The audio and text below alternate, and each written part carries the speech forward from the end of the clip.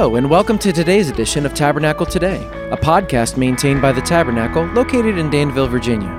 The following lesson is by Dr. Danny Campbell, Senior Pastor at the Tabernacle, and was recorded during our Wednesday evening Bible study. Additional information about the Tabernacle can be found at our website at www.thetabernaclefamily.org. Our prayer is that you will be blessed by the Word of God today. Turn in your Bibles as we join Dr. Danny for another edition of Tabernacle Today.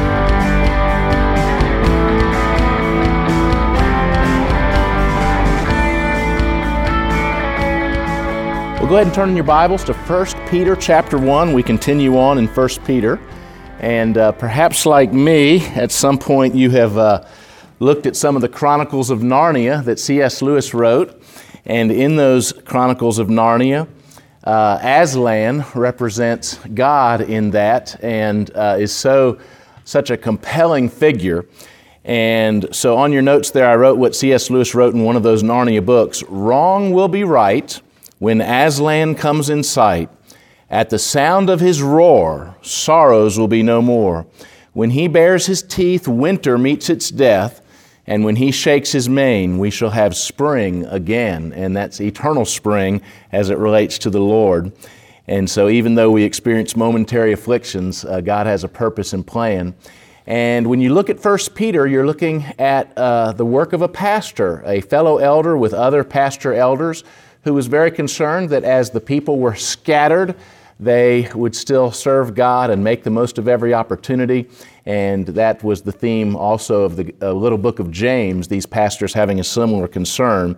So it was good to follow James with going into Peter, the great friend of the Lord and faithful disciple. And you'll see in verse 13, before we actually read through verses 17, you see the word therefore.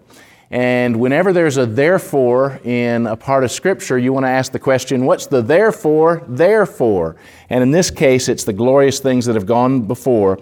Peter's talked about the new birth that believers have experienced. They've been born again to a living hope, a secure inheritance, a divine protection. They have a testable faith, an unseen love, and inexpressible joy. And so in those first 12 verses of chapter 1, we saw that Christ is for the believer. Joey read us a verse, Psalm 68:19 talks about the benefits that the Lord has for those that are His, and Peter has started with those things. In verses 13 to 17, we see that because Christ is for us, the believer is to be for Christ in all things. So, chapter 1, verses 13 through 17, Peter writes, "Therefore, gird up the loins of your mind." Be sober and rest your hope fully upon the grace that is to be brought to you at the revelation, the unveiling of Jesus Christ. The same word from Revelation chapter 1, the revelation of Jesus Christ, the grace that's to be brought to you. As obedient children, do not conform yourselves to the former lusts, as in your ignorance, but as He who called you is holy, you also be holy in all your conduct. Because it's written, "Be holy, for I am holy." And if you call on the Father, who without partiality judges according to each one's work, conduct yourselves throughout the time of your stay here in fear. And it goes on to things that relate, but those are plenty for our study tonight through verse 17. I want to talk to you about hope and holiness. Let's pray. Father, thank you so much for the experience of the believer that because you are in us, we know that not only do we have your love and joy inside of us, but you have a purpose on our life, a calling for our life, Lord. And I thank you that the first call is to simply be like you. The famous question asks, what would Jesus do? And we look so wonderfully into the Gospels and see that you loved your Father, your Heavenly Father. You loved people. And God, you loved everyone you came into contact with a holy love, God, and you call us to love others with a holy love too, God, the love of Christ for this world. And so thank you that you've got a call that even as we think about our own journey toward heaven, we can invite others onto this journey toward heaven with us, God. We pray that you'd be with us as we look at this wonderful little passage. In Christ's name I pray, amen. All right, so because of what Christ has done for me, for us, In verse 13, we see, I want to be with Christ. He says, get your minds ready for action, being self-disciplined. Set your hope completely on the grace to be brought to you at the revelation of Jesus Christ. Now, this is the first command in the book of 1 Peter. So he's taken all this time to say, this is what you've got if you're mine. And here's the first command. If you belong to the Lord, your first command is to set your hope on Christ, who is going to return. The revelation of Jesus Christ, His unveiling is sure to come. That phrase, gird up the loins of your mind, was used of a man pulling up his robe so he could run, right? Now, when you know where you're going to run, you pull up the robe and you're focused in as you run, right? And that's what he's saying. Do that to your mind. Get a hold of your mind, and whatever your mind is thinking of, just kind of wrench it and get it ready to run toward Jesus, to run toward all that God's got for you. Urgently line up your thinking with your faith beliefs. Don't let any area drag behind. In those days, you didn't lift up the robe, you might trip over it, right? So there's a focus there. There's an urgency there, a complete focus. And what we want is for our present decisions and actions to be governed by that future hope that we have.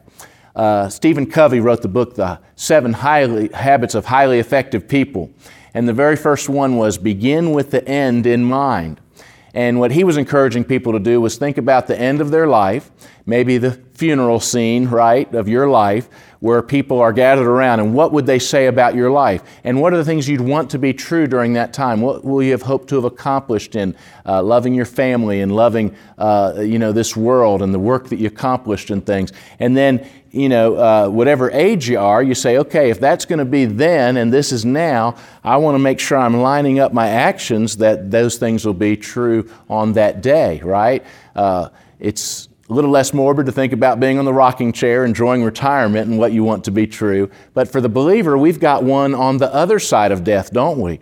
The time when we'll appear before the Lord and have the ultimate job, evaluation time. Some of you with your bosses, or you were the boss, you gave job evaluations, or you've had job evaluations, and that ultimate time is coming where the Lord will be able to reward what was done for Him, and we'll also understand, my goodness, I could have done so much more for the Lord. And so I think that there will be joy in that moment, but also a little sadness that we weren't a little bit more girded up in our minds and our actions. But begin with the end in mind. I love how he points people to the revelation of Jesus Christ, the day coming, and how that day is going to bring the grace. Because, when you think about how we all fall short of the glory of God, how the goal is to glorify God, but we fall short of that.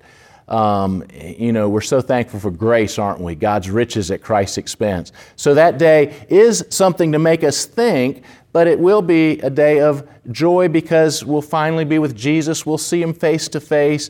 And he says, think about that day as a day of grace. In fact, turn to Titus. So turn left a little bit till you get to Paul's little letter to Titus. 1 Timothy, 2 Timothy, then Titus. Because Titus says something similar. And all of them kind of line up. All the apostles were lining up, thinking about, as you live in the present, look forward to that day when you'll cross that finish line. And he says in Titus chapter 2, verse 11, it says, "For the grace of God that brings salvation has appeared to all men, teaching us that denying ungodliness and worldly lusts, we should live soberly, righteously, and godly in the present age, looking forward for the blessed hope and the glorious appearing of our great God and Savior, Jesus Christ." So the revelation is coming. The glorious appearing is coming. Now turn to 1 John. So from Peter, you have to go to the right this time. So we've seen Paul talks about it to Titus. Peter's talking about it to us. And 1 John talks about it to us as well. So 1 John chapter 3. And if you haven't ever seen these two verses, I know you'll want to just keep on thinking about this verse after you see it. But 1 John chapter 3 verse 2 says, "Beloved, now we are children of God, and it has not yet been revealed what we shall be. But we know that when He is revealed, we will be like Him, for we shall see Him as He is." And then verse 3 says, "And everyone who has this hope in Him purifies himself just as He is pure." If you're going to run a marathon, not that I have, I've run a 10K, but nothing longer, and don't ever plan to run anything longer. But if you're running a marathon, then you're making decisions in accordance to what it's going to feel like to cross that finish line. And we see Paul saying it, we see Peter saying it, we see John saying it. They're saying, as you run in this Christian race, imagine that day when you cross that line and you'll get to see Jesus, right? And Hebrews pictures that really well too. You know, the author and perfecter of our faith, and who for the joy set before him endured his race, he finished. And Hebrews 12 pictures the saints of heaven cheering us on. Hebrews 11, the hall of faith, the saints cheering us on as we, that great cloud of witnesses, as we finish our race. And so Peter at the beginning says, listen, because of what Christ has done for us, we want to be with Christ. Our outlook's going to determine our outcome in many cases, and our attitude's going to determine our action. Many times as a soccer player and as a soccer coach, I knew who was going to win the game before the kickoff. Just in how serious the teams were as they were warming up. You know, one team be joking around and not taking it too seriously. One game as a coach, it was a cold morning. It was a tournament weekend and it was a cold morning. And the other team, they were the favorite. My team was the underdog. But my team was out there running, getting ready, excited, hoping to win this thing, you know. And the other team was on the bus, staying warm. They came out onto the field at the very last possible moment, and they didn't know that we were going to be on top of them like, just like a tiger. And we were, and we beat them. And that game was already settled before the kickoff based on the focus and outlook and determination that was there. We want to be with Christ. Well, in verses 14 through 16, we also see not only do we want to be with Christ, we want to be like Christ. So there's your next fill in the blank. It says, as obedient children in verse 14, do not be conformed to the desires of your former ignorance. So we're to be the obedient children that we now are through the new birth. Ignorance leads to indulgence in sin. Becoming God's child means wanting to be like our daddy. I think about what would happen if a homeless child from Rio de Janeiro that lived in the slums, one of the slums, and used to have to, with other children, go into garbage cans and get a little food out or something to get food. What if Bill Gates adopted one of those children, a homeless child from Rio de Janeiro? And dinner time came at the Gates mansion, you know, and you can just imagine what's on that table, you know, all the different things. Well, actually, might not be a lot of fun things on that table, but anyway, might be a lot of celery and stuff. But anyway, so imagine dinner time comes and there's all these different wonderful foods to choose from there, and they wonder where the child is. Where's the child we adopted from Rio de Janeiro? And they realize the child is back around where the garbage can is, because that's what he associated with dinner in the past. Well, he doesn't have to live like that anymore, right? He's a child of Bill Gates now. He's got all these resources at his disposal. He's a legal heir, right? He's got a daddy that can provide for him in innumerable ways. And yet we do the same thing with our Heavenly Father, right? Here we have all these wonderful things, benefits at our disposal, our resources, all these tools, and oftentimes we wind up slumming it instead with the old ways. It says in verse 15, as the one who called you is holy, you also be holy in all your conduct, for it's written, be holy because I am holy. Now, this is one of those game changers in the Christian life. If you understand what it means to be holy, and it turns into something you're thinking about in a positive way rather than in a negative way, then this is one of those game changers in your obedience to the Lord and your following the Lord. So here's some perspectives on holiness. The root meaning of the word translated as holy is just the word different. To be holy is to be set apart. We've heard that. But God is different. He's other. To be holy is to be set apart, devoted to God's purposes for our lives.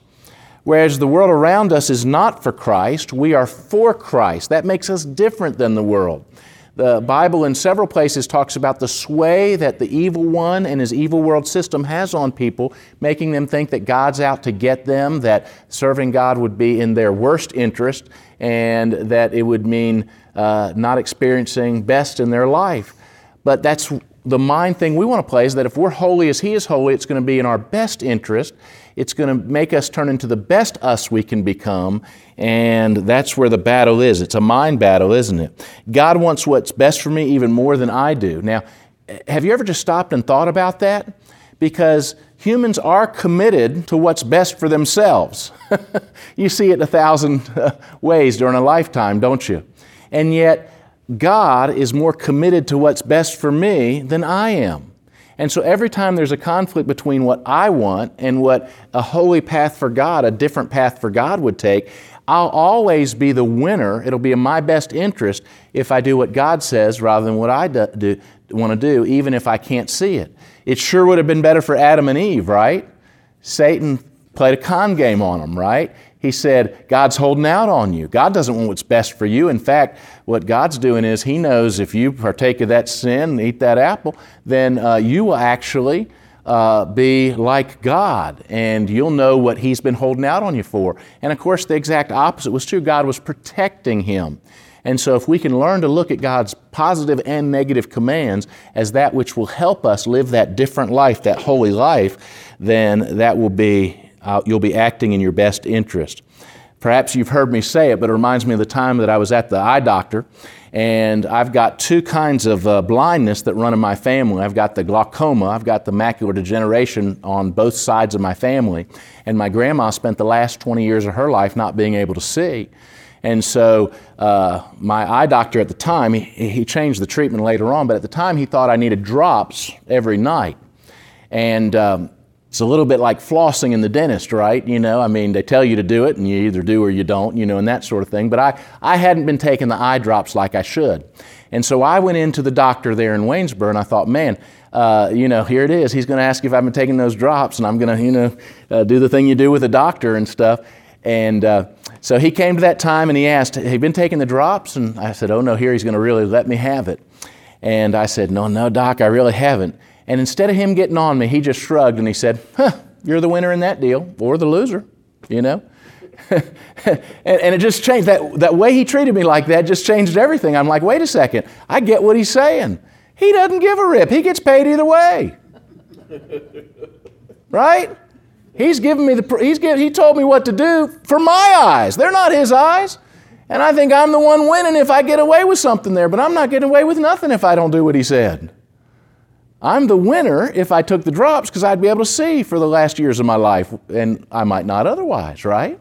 And so Dr. Jesus, when He calls us to be holy, He's saying, look, I'm going to tell you how to have the best life, not only that you'll be rewarding when you're in heaven one day, but also the most rewarding now. Even if you can't make sense of what I'm doing, by following me on a lonely Friday night or whatever it is.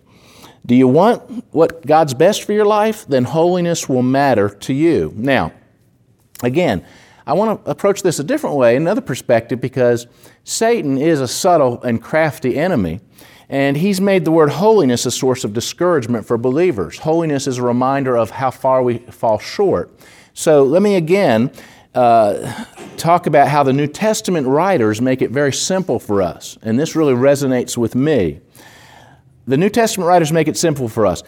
Do you want to be like Jesus? If you love Jesus and look forward to being with Him one day, do you want to be like Jesus? That's what it means to be holy. To be holy is to not only love Jesus and want to be with Him one day, but also want to be like Him, to want to be like Jesus and to act on His truth. And when I boil holiness down to that, it really becomes all the more appealing to me, because it's not just a matter of the thou shalt nots of the Bible, but the thou shalts, right? I get to be like Jesus, and He's resourced me, so I've got the Holy Spirit inside, the Word of God, the promises, and as I live those, I'll increasingly live a holy life for Him. Well, I want to be with Jesus, and I want to be like Jesus, but verse 17, we see we also want to please Christ. He says in verse 17, and if you address as Father, the one who judges impartially based on each one's work, you are to conduct yourselves in reverence or fear during this time of temporary residence. So, clearing up confusion about the two coming judgments. The great white throne judgment that we read about in Revelation 20 is for unbelievers, Revelation 20:15 says, and anyone not found written in the book of life was thrown into the lake of fire. We know John 3:16, John 3:36 says, the one who believes has life, But the one who does not believe will not experience life. Instead, the wrath of God remains on them. And so when a believer turns to Christ and is born again, they not only get their reserved place in heaven, they guarantee that they will not face a judgment that is punitive, that will have the penalty of the wrath of God and hell. Jesus has borne the wrath of God for them on the cross. For the unbeliever, that's not happened, and that's why John 3:36 says the wrath of God remains on them. The transfer was not made to Christ at the cross because they were unbelievers. And even when Jesus was on the cross, because God is omniscient and knows all, He knew the ones in all of history, even after the time of cross, who would take Him up on the offer of salvation. And so He literally, as He hung there, knew the day would come in the future when Danny Campbell would receive that offering made for himself, and He bore that wrath. So in a very real sense, that never happened for the person that never turns to Christ. Although if they would turn to Christ, then it did happen for them. That's the mind-blowing omniscience of God, right? The cross is sufficient to save everyone who has ever lived, but it's efficient only for those who do, at a point in time, turn to Christ for salvation and experience that new birth. So the great white throne judgment, believers are spared that judgment based on what Jesus has done for them. Having rejected Christ, unbelievers are evaluated and given degrees of punishment based on their deeds. You might remember as you've read through the gospel sometimes, Jesus says it's going to be more tolerable for Sodom and Gomorrah on the day of judgment for Capernaum. And the reason is because Capernaum had even more revelation than Sodom and Gomorrah had, but didn't turn to Christ for salvation, even though God was on earth right before them. So Revelation 20, the great white throne judgment, says books are going to be opened, and if your name's not written in the Lamb's Book of Life through faith in Christ, then you're going to be judged based on what those books, the books of deeds, and hell will be as bad for unbelievers as they've made it. So every deed in a very real sense matters for unbelievers. How bad hell will be forever is based on how much they've shaken their fist in the hand of God and acted against God during their lifetime. So yes, Adolf Hitler will have one of the worst hell experiences, but anybody who's denied Christ will have a bad, awful hell experience. It is torment forever and ever, but Jesus Himself talked about it being more tolerable, and it's especially bad if you had revelation and didn't ever turn to Christ. So that's why sometimes I say that if you don't turn to Christ, and you've heard me preach another message today about how salvation's available and you're not receiving Christ, it's one more witness against you on that day. But for believers, the other judgment is the judgment seat of Christ is for believers. And 2 Corinthians 5 says, "We make it our aim to be pleasing to Him, for we must all appear before the judgment seat of Christ, so that each may be repaid for what he has done in the body, whether good or bad. Knowing then the fear of the Lord, we persuade people. We are completely open before God." That's 2 Corinthians 5, 9 through 11. So for believers, one day Christ will have an evaluation for us, and there won't be any penalty aspect of it because all penalty is dealt with on the cross of Christ. But the way the Scripture lays it out, He'll still be judging us, and it'll be more of a job evaluation for rewards, And so the world trips over itself to give awards out in music and in acting and sports and different things like that. But for the believer, even if we're good at one of those other things and get some human awards, the big reward ceremony we're looking forward to is the Bema Seat of Christ, because that's where the ribbons were given out after contests in the days, that's what that's referring to. And so we want to be rewarded for what we've done for Christ, and it'll be very powerful. And you say, well, Danny, isn't being in heaven enough? Being in heaven is great, but it's Jesus Himself who says some of the most profound things about living a life that God can reward. And then Paul says things, and John says things, and Peter says things. And so they didn't view this as one of the lower motivations to serve God. They viewed it as one of the higher motivations to serve God. And frankly, as a pastor, I've dealt with a lot of different kind of people in my life. The kind of person that's expectantly looking forward because they love Christ, to having Him say, "Well done, thou good and faithful servant," and who says, "Man, that's a motivation for me." Love's the highest motivation, but hope of reward is a big motivation. And so knowing Christ will reward things, that's a great motivation to line up my giving with that, and line up my time with that, and acts of service with that, and those different things. And so certainly it can be something that sidetracks us, but in the right motivation can be a great sense of spurring us on. Now, George Whitefield had on his tombstone, it said this: "Here lies George Whitefield." He was the great evangelist, of course. His tombstone said, "What sort of man he was, the great day will discover." There's a verse where Paul says, "I don't even judge myself." There's people judging me. I don't even judge myself, because God's going to take care of all that one day when He has that time of evaluation. So we're evaluated and rewarded at this judgment based on what we've done for Christ. Some will receive greater rewards and responsibilities in the future kingdom than others. Turn to James chapter 3, right before 1 Peter there, James chapter 3. James says, "My brothers, let not many of you become teachers, knowing that we shall receive a stricter judgment. For we all stumble in many things. If anyone does not stumble in word, he is a perfect man, also able to bridle the whole body." So that's a place where James says, okay, when we're talking about, taking this time seriously of evaluation before the Lord, one of the things you ought to think about before you become a leader of others is how this will be an intense time of scrutiny for you too, as a teacher, a preacher, etc. So I think I wrote for you there, evaluation of. So let's look at the different things that it says will be evaluated. First of all, thoughts and intents. Hebrews 4. So turn to Hebrews 4. Thoughts and intents. Hebrews 4. It says, "For the Word of God," verse 12, "is living and powerful, sharper than any two-edged sword, piercing even to the division of soul and spirit and of joints and marrow, and is a discerner of the thoughts and intents of the heart. And there's no creature hidden from His sight, but all things are naked and open to the eyes of Him to whom we must give an account." So this time of account will include our thoughts and intents. Words and relationships is the next one. I've given you several verses. Let's look at Romans 14. Romans 14. All right. Romans 14, verses 10 through 12. It says, "Why do you judge your brother? Or why do you show contempt for your brother? For we shall all stand before the judgment seat of Christ." These are words to Christians about a time of evaluation before Him. "For it's written, as I live, says the Lord, every knee shall bow to me, and every tongue shall confess to God. So then each of us shall give an account of himself to God. Therefore, let us not judge one another any more, but rather resolve this, not to put a stumbling block or a cause to fall in our brother's way." So the evaluation will be of thoughts and intents. It'll be of words and relationships, and then even motives. Turn to 1 Corinthians chapter 4.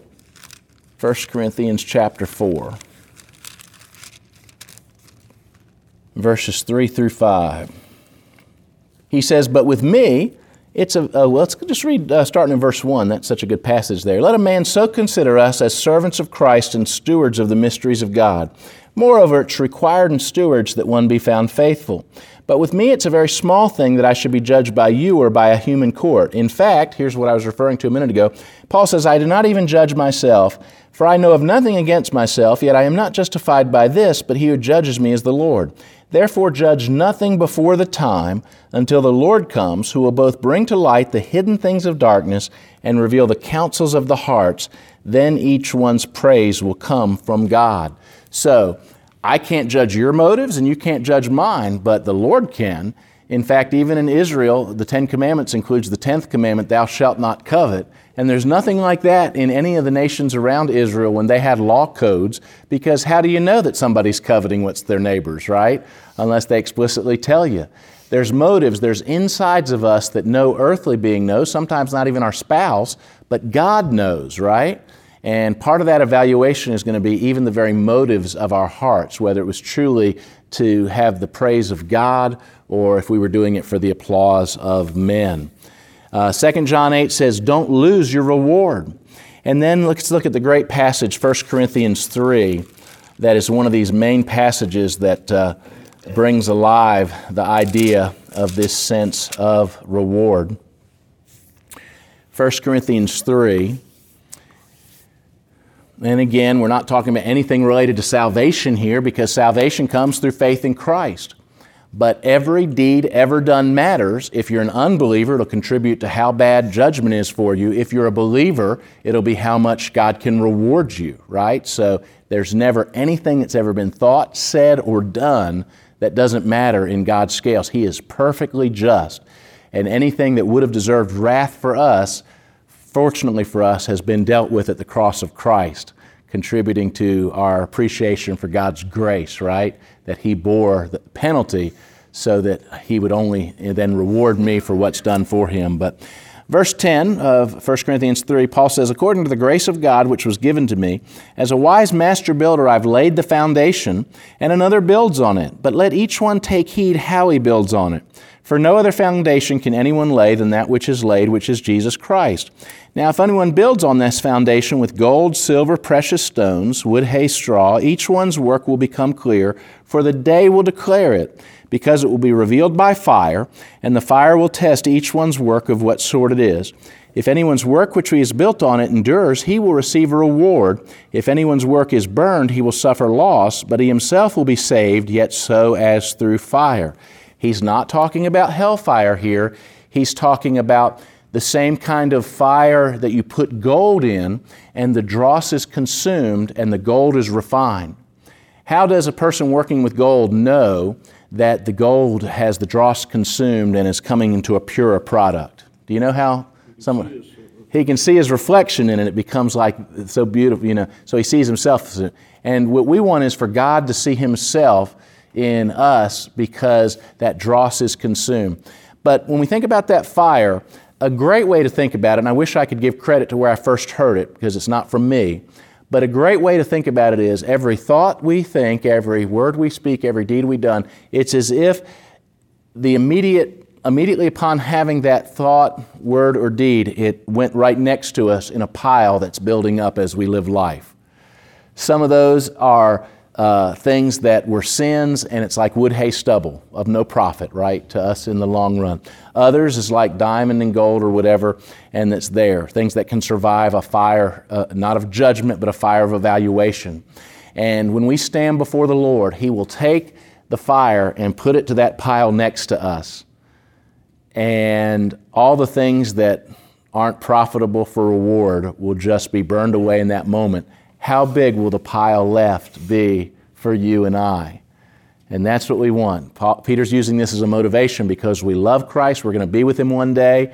We want to please Him. Because of that, he's saying, think about that time and what you will have then that the Lord can reward. It is one of the higher motivations. And you guys have heard me, I think, maybe teach about the lower and higher motivations, but it's good to go over again. There are at least 7 different motivations to serve God in the Bible. There are lower ones first. Let's go over those. The fear of God, right? Knowing He's God and we're not. The fear of God is a motivation that can keep us from doing dumb stuff. So can a sense of obligation to Him based on what He's commanded. So can, when we've blown it, a sense of guilt that we blew it, right? All of those are motivations in all parts of the Scripture, but they're presented to us kind of as lower motivations, baseline motivations. And I gave them in that order specifically because FOG, fear, obligation, guilt, you see a lot of believers that walk around in a fog. There's not a lot of joy in their life. There's not a lot of joy in their walk with God, right? They are afraid of that day, so there's a fear for God there, so there's things they don't do as they walk the straight and narrow. There's a sense of obligation, so they never miss a church or this, that, or the other. There's a sense of guilt, if they blow it. So they walk around in a fog. But those are the lower motivations. The hinge one, the one right in the middle, actually for some is what they put at the top, and it's the word gratitude, right? The word gratitude. And we ought to be grateful people. Thanksgiving is coming up. We should be people of gratitude. We're so grateful for what Christ did for us back there. But the reason it's the hinge and not quite the higher motivations yet, and it's very interesting, you're going to see this as you read through the Scriptures, especially the New Testament, how when we get to the higher ones, how clearly they're presented as the higher motivations. A baseline in the middle is gratitude. But if we're not careful, gratitude can turn into a debtor's ethic over time. Okay, we're coming up on Christmas. Anybody see the movie White Christmas? Okay, yeah, love. It's always a staple for us watching White Christmas there. Bing Crosby, Danny Kaye, you know, what did Danny do for Bing Crosby back in the Army? Saved his life, right? Saved his life. And Bing Crosby was grateful, so much so that he puts Danny Kaye in the act. They come back to America, they're in the act, you know, it's going really well. Every once in a while, Danny Kaye needs Bing Crosby to do something and refer back to that old war injury from pushing him away and saving his life, right? Remember that? And now, Bing Crosby really is grateful that Danny Kaye saved him, but it's a little hard 20 years later to have that be his main motivation, right? And we are thankful that Christ saved us. We're thankful we're going to heaven. But the Scripture moves us a tad higher than there, because gratitude, the longer you go as a Christian, the more you're looking back on the day of salvation. For me, that's 30-something years now. Whenever you get to the higher ones, and they are linked, but the higher ones are faith, hope, and love. What faith does is it says, the same God I'm grateful to for saving me back there is the same God who will bless me today if I do what He wants me to do and serve Him. So it's faith for what God's doing in the present as I keep living for Him, built on the gratitude. And then the next one up is hope, because over and over again the Scripture says not just that I'm looking forward to being in heaven with Him, but also some of the verses we've just looked at, that He really will reward what's done for Him, right? And of course the highest motivation is love. Christ loved me, I love others. I'm not as concerned about reward as just loving Him back and loving the world in His name. And so faith, hope, and love are always presented as the highest motivations to serve God. Now, a sense of guilt can get you back on track, so can the fear and obligation, but you will make the most out of your Christian walk if you're in faith, hope, love, built on gratitude, remembering it's all back to the foundation of fear, is in reverence for God. Okay, so I've given you verses here, I think, but I'm just going to go through the different things that we're told, things that please Christ that He will reward. And so I'm just going to give the reference, and you can look it up later if you like, use it as a little Bible study.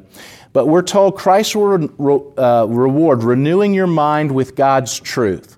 As in Romans 12, don't be conformed to this world, be transformed by the renewing of your mind. You don't lose when you spend time in God's Word. In fact, I think it's neat how the Tabernacle has not only the Awana program for youth, but then the Word of Life for high school students. And they actually just finished with the book of 1 Peter in their study going through that, which is really cool. And they've already gone through 3 or 4 books, you know. It's just this first semester, and over 5 years they go through the whole Bible. And so it's neat that happens. The Sunday school classes do something similar if you stick with them. It will goodness and righteousness Christ will reward. Doing your job for God's glory, Colossians 3:23 and 24. Whatever you do, do it with all your heart as for the Lord, not for men. And it says the Lord will reward. There's an inheritance there. Supporting ministries generously, Philippians 4. He talks about how in fact, let's just look at that one because it's so good. They're all good, but let's look at Philippians 4 because this one trips me out when I think about what Paul's saying here. He was so thankful that the Philippians had given a gift that helped his ministry. And in verse 17, he writes to them, "Not that I seek the gift, but I seek the fruit that abounds to your account." What account? Is he talking about, back in Antioch, he's got an Apostle Paul bookstore and you can get an Apostle Paul bobblehead if you give enough? No, he's talking about your heavenly account. "Indeed, I have all and abound. I am full, having received from Epaphroditus the things sent from you, a sweet-smelling aroma, an acceptable sacrifice, well-pleasing to God." And so we can't take our possessions with us, but we can send them ahead, right? And so we're investing in God's work, and He'll reward that. He says that walking worthy and bearing fruit, Colossians 1:10. In Colossians 3:20, that obeying your parents comes with reward. Speaking the gospel, 1 Thessalonians 2:4. Sexual purity, 1 Thessalonians 4, it explicitly says it's God's will that we abstain from sexual immorality. And so that's there, and He'll reward that. Intercessory prayer, 1 Timothy 2. Taking care of your family, 1 Timothy 5:4. the responsibilities that we have to our immediate family and our parents as well. He'll reward things done in faith, as Hebrews 11 says. By faith, in fact, let's look at the Hebrews 11 one too, because I want to get that one locked into our minds. Definitely a verse worth memorizing. Hebrews 11, 5 and 6. By faith Enoch was taken away so that he did not see death and was not found because God had taken him. For before he was taken, he had this testimony that he pleased God. Without faith it's impossible to please him, for he who comes to God must believe that he is, and that he's a rewarder of those who diligently seek him. He rewards you for diligently seeking him, for having faith. Hebrews 13, 16, doing good and sharing will be rewarded. Being equipped to do his will, Hebrews 13, and keeping his commands, 1 John 3. All these things are the overflow of relationship with God, not the source of those things. But Peter has told us already, because of who we are in Christ, you want to be with Christ, you want to do what you do for Christ, you want to do what you do to please Christ, and he will definitely reward when you see him face to face. And you can see the point, can't you? Because when you flip it around and say, okay, let's say that instead of having a vibrant faith, you have viewed faith more as a transaction rather than a transformational experience. And in churches like ours, a whole lot of people say, okay, I have checked off that I walked the aisle, I got baptized, and I made that transaction, and I'm looking to see for others to do that transaction as well. And yet very little transformation has happened in their life. Well, Jesus makes clear what he wants is us to view eternal life not as a transaction, but a transformation. In John 17, he says, this is eternal life, that they may know you, the one true God, and Jesus Christ whom you sent, right? It's that growing relationship, that transformative experience that makes us value him so much, that makes our hearts sick for him, that makes us want to do things like you do in a long-distance dating relationship like Elizabeth and I had, right? And, we knew we loved each other because, man, it was so neat doing the premarital counseling for Dan and Hope, because they dated long distance, and those long phone calls, they got to do it now where there was no fees attached. Man, Elizabeth and I, we were racking up the debt, we were calling each other long distance. But the notes, the cards, all kinds of ways that you could tangibly see that we loved each other. And there should be that in our relationship with the Lord too. And many of you exemplify those in your thoughts, in your words, in your deeds. And it's just another way of evidencing to each other that God's love is in your heart and life, even as we look forward to the one day when Jesus himself will say, well done, thou good and faithful servant. Let's pray.